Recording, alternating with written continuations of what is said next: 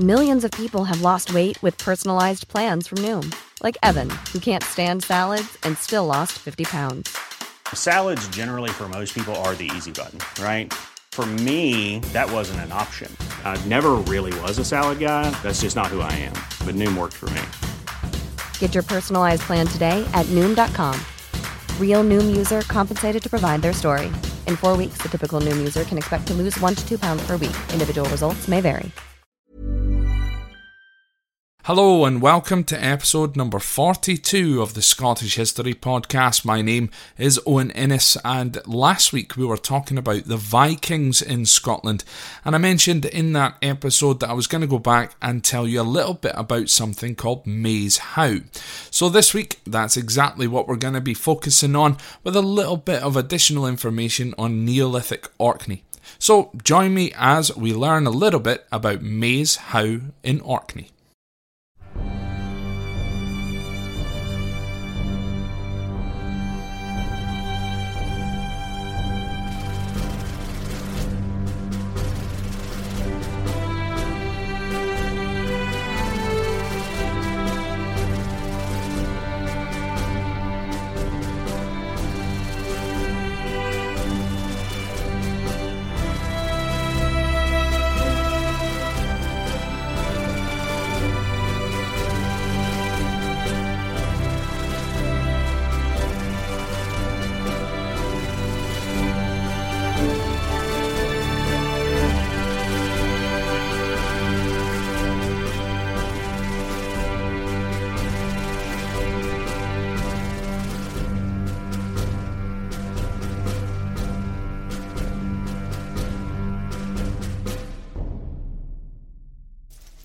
So although last week we were talking about the Vikings in Scotland, this week we are once again going to go back in time.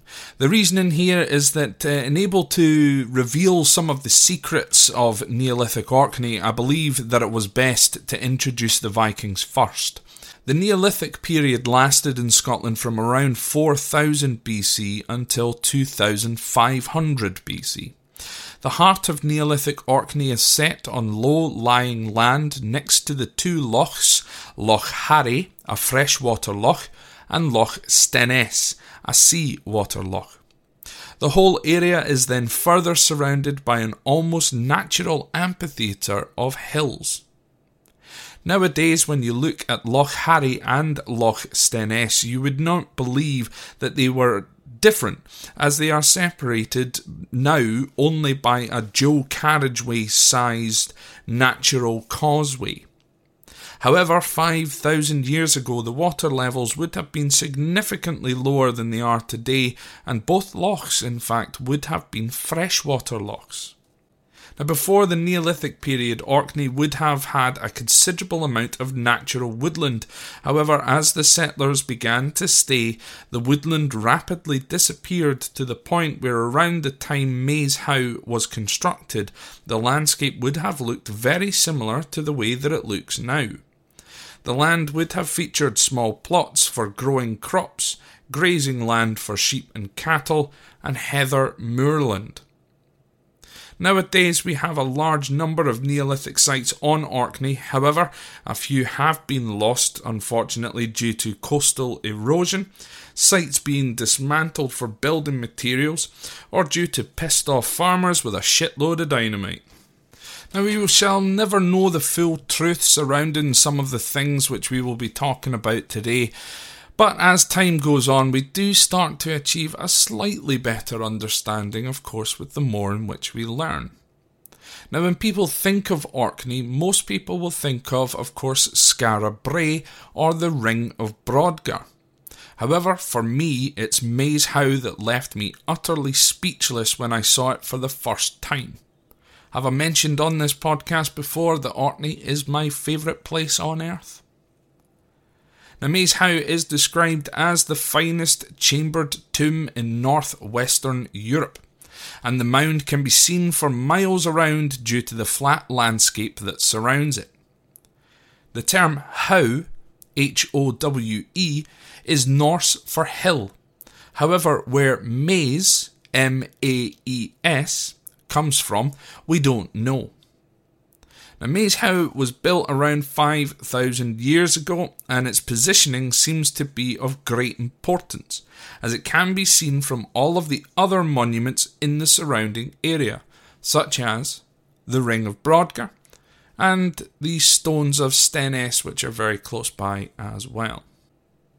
There are many other tombs on Orkney, but Maeshowe is very, very elaborate and very, very sophisticated. Its construction was entirely hand-built from stones carried from the large cliffs.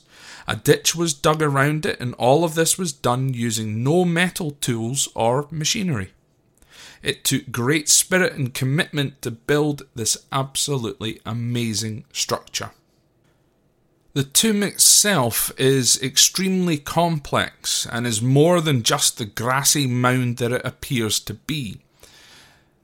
The tomb itself consists of 8 individual parts, and I'll go through each of these individual parts. Now, I am going to just say that I used the official souvenir guidebook from Historic Scotland that I got when I was at Maeshowe as part of my research for this. So I am essentially using a page out of their guidebook, but I think it explains it the best way. So I've taken it and I've slightly simplified it, just to make it sort of obviously slightly easier listening for us. But the tomb itself consists of 8 parts. So the first part was the platform. The mound sits on a circular platform dug from a glacial mound and then evened out using local clay. The second part is the ditch. This sits on the outside of the platform. Think almost in a way like a moat. The ditch would have been around 2 meters or 6.5 feet deep, and there was a large standing stone at the edge of the ditch at some point. Now, whether this was there before or after the howe was built, we'll never know. The third part is the wall and the bank. Evidence shows that a stone wall originally surrounded the howe, however, was covered at some point by turf, which then formed the bank. The fourth part is the drain. Now, this stone drain was possibly part of an even earlier structure, perhaps maybe a house, and it is located near the entrance of the tomb. Now, as you access the tomb, you actually go uphill, so the actual passageway is essentially also a drain as well. Now, the fifth part is the inner structure. The central chamber consists of a well-built wall that steps upwards, almost like a staircase to the ceiling. Now, obviously, it would be like you're looking at the underside of a staircase. It's extremely impressive to see. The sixth part is the outer walls. These are 2 stone walls that help to retain the interior walls, which in part leads us on to part number 7, the clay layer, because there would have been clay in between these 2 outer walls. Now, the whole tomb is then covered in a layer of clay, which was taken from Loch Harry and has lots of smaller stones put into it as well. And finally, part number 8 of the structure is the outer skin, and once again that was a skin made from even more clay from Loch Harry and a layer of turf placed on top. Now, the finished tomb as we see it today then is around 35 metres or 115 feet across and 7 metres or 23 feet in height. It is an absolute engineering marvel, and it is almost completely watertight as well. Now, to reach the tomb itself, you have to access through a narrow but quite long passageway. The passageway itself is around 9 metres or 29 feet in length, which takes you alongside the largest stone used to build the tomb. And this stone actually spans the entire length of the passageway, and the stone weighs around 3 tons. Once you're inside the tomb, you're met with a square room approximately 4.7 metres or 15 feet across by 4.5 metres or 14 feet high.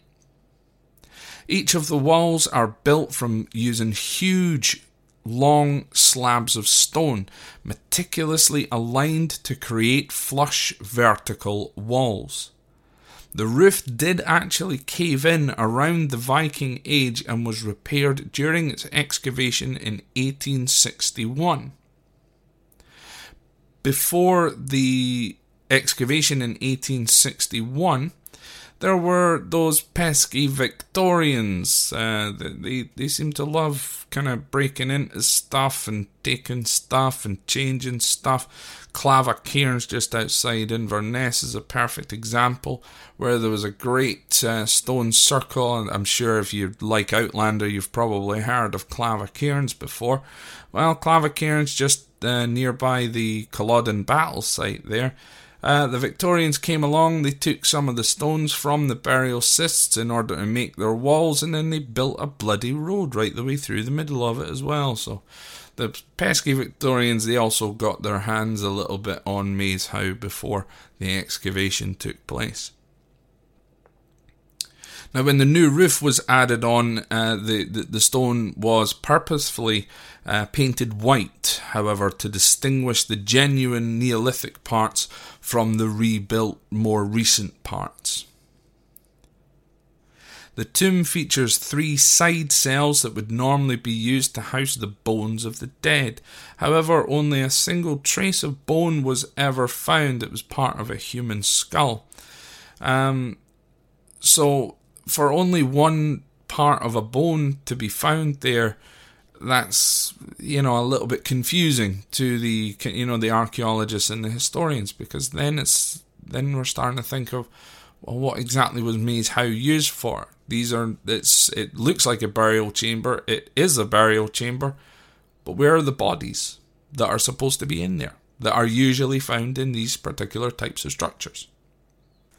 Now, what we do know about Maeshowe, however, is that for the 3 weeks before and after the shortest day of the year, being the 21st of December, the light from the setting sun spectacularly shines down the long passageway and illuminates the burial cell on the far back wall of the chamber. As the sun sinks behind the hills of the Isle of Hoy, the sun first strikes the nearby Barnhouse standing stone before the show begins in Maeshowe Chamber. Now, as with traditions mentioned in both Halloween episodes and the Christmas episode of this particular podcast, the end of winter was a good thing for these Neolithic farmers. So basically, Maeshowe also acted as an elaborate calendar. So in terms of burials, like I said before, only a single trace of bone was found at Maeshowe. However, this could be attributed to the numerous break-ins by, of course, those pesky Victorians I mentioned before.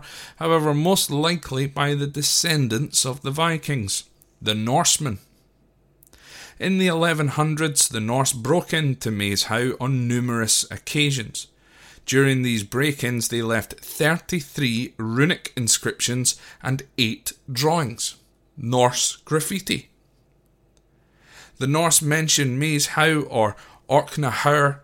I'm going to spell that because I've probably pronounced it wrong. It's Orknahugr. So I think it's Orkneyhur.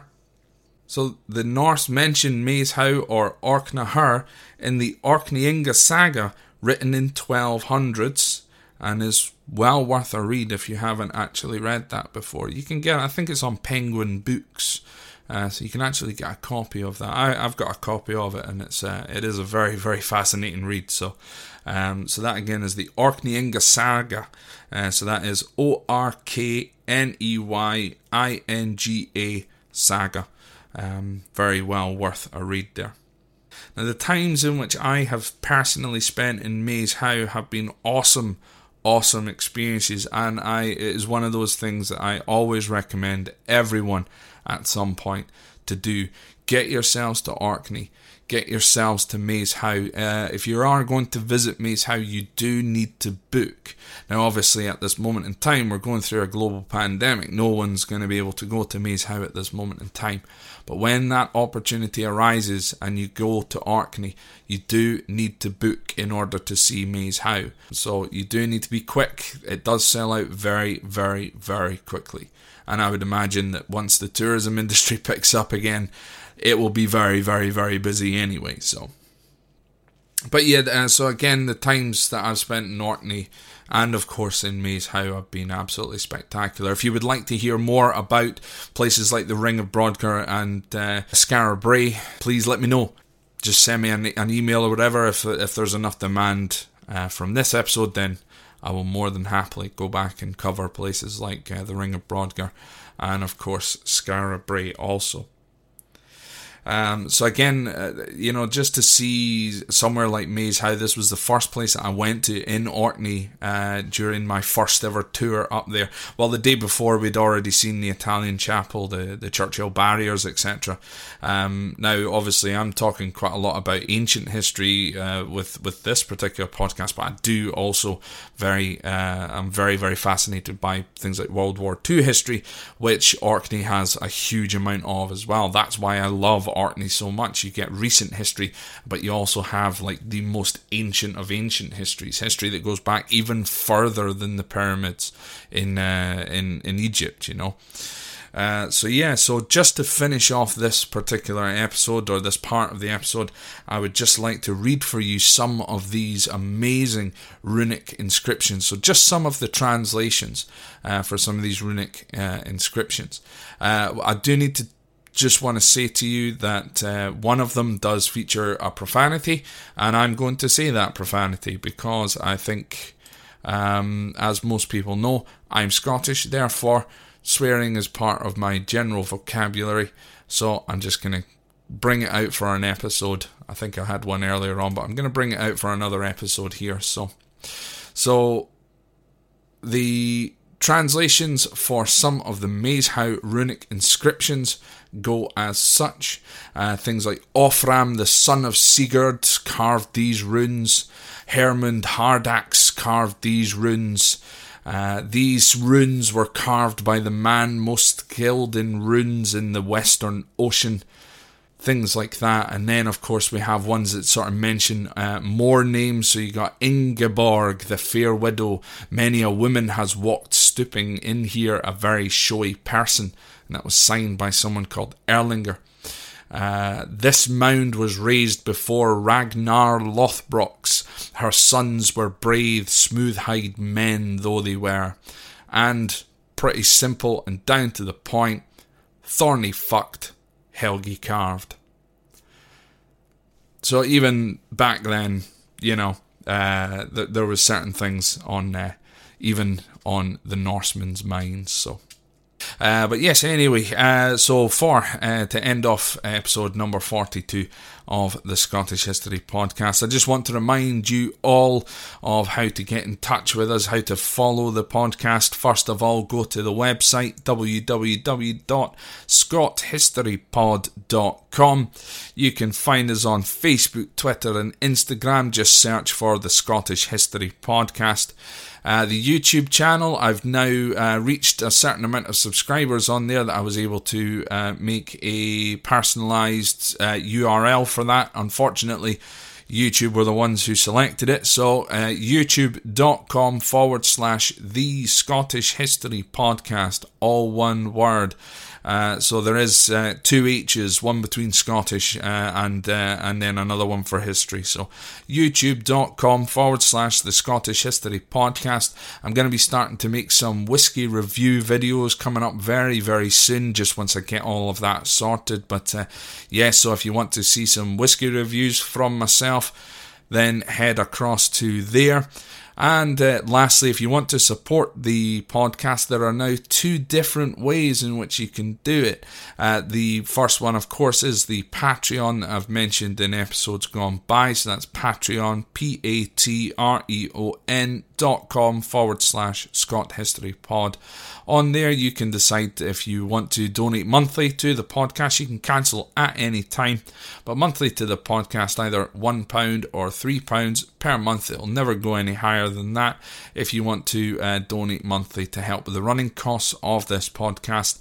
But also at the request of a couple of listeners as well, very recently, is someone who would perhaps like to just donate one-off, £1, couple of pounds, whatever it is that you would like to donate. Just as a one-off, you can now do that via buymeacoffee.com. It seemed to be the best option for us. So if you go over to buymeacoffee.com, all one word, and then /Scott History Pod, as per usual, you can make a donation on there. Again, folks, though, it's not entirely necessary whatsoever. Just if you would like to give back, then it's very, very greatly appreciated. So yeah, anyway, folks, thank you very much once again for listening. What we're on to next week, I believe that we're going to be carrying on from what we're talking about in episode number 41 back there. So thank you very much for listening, and I will speak to you again next week.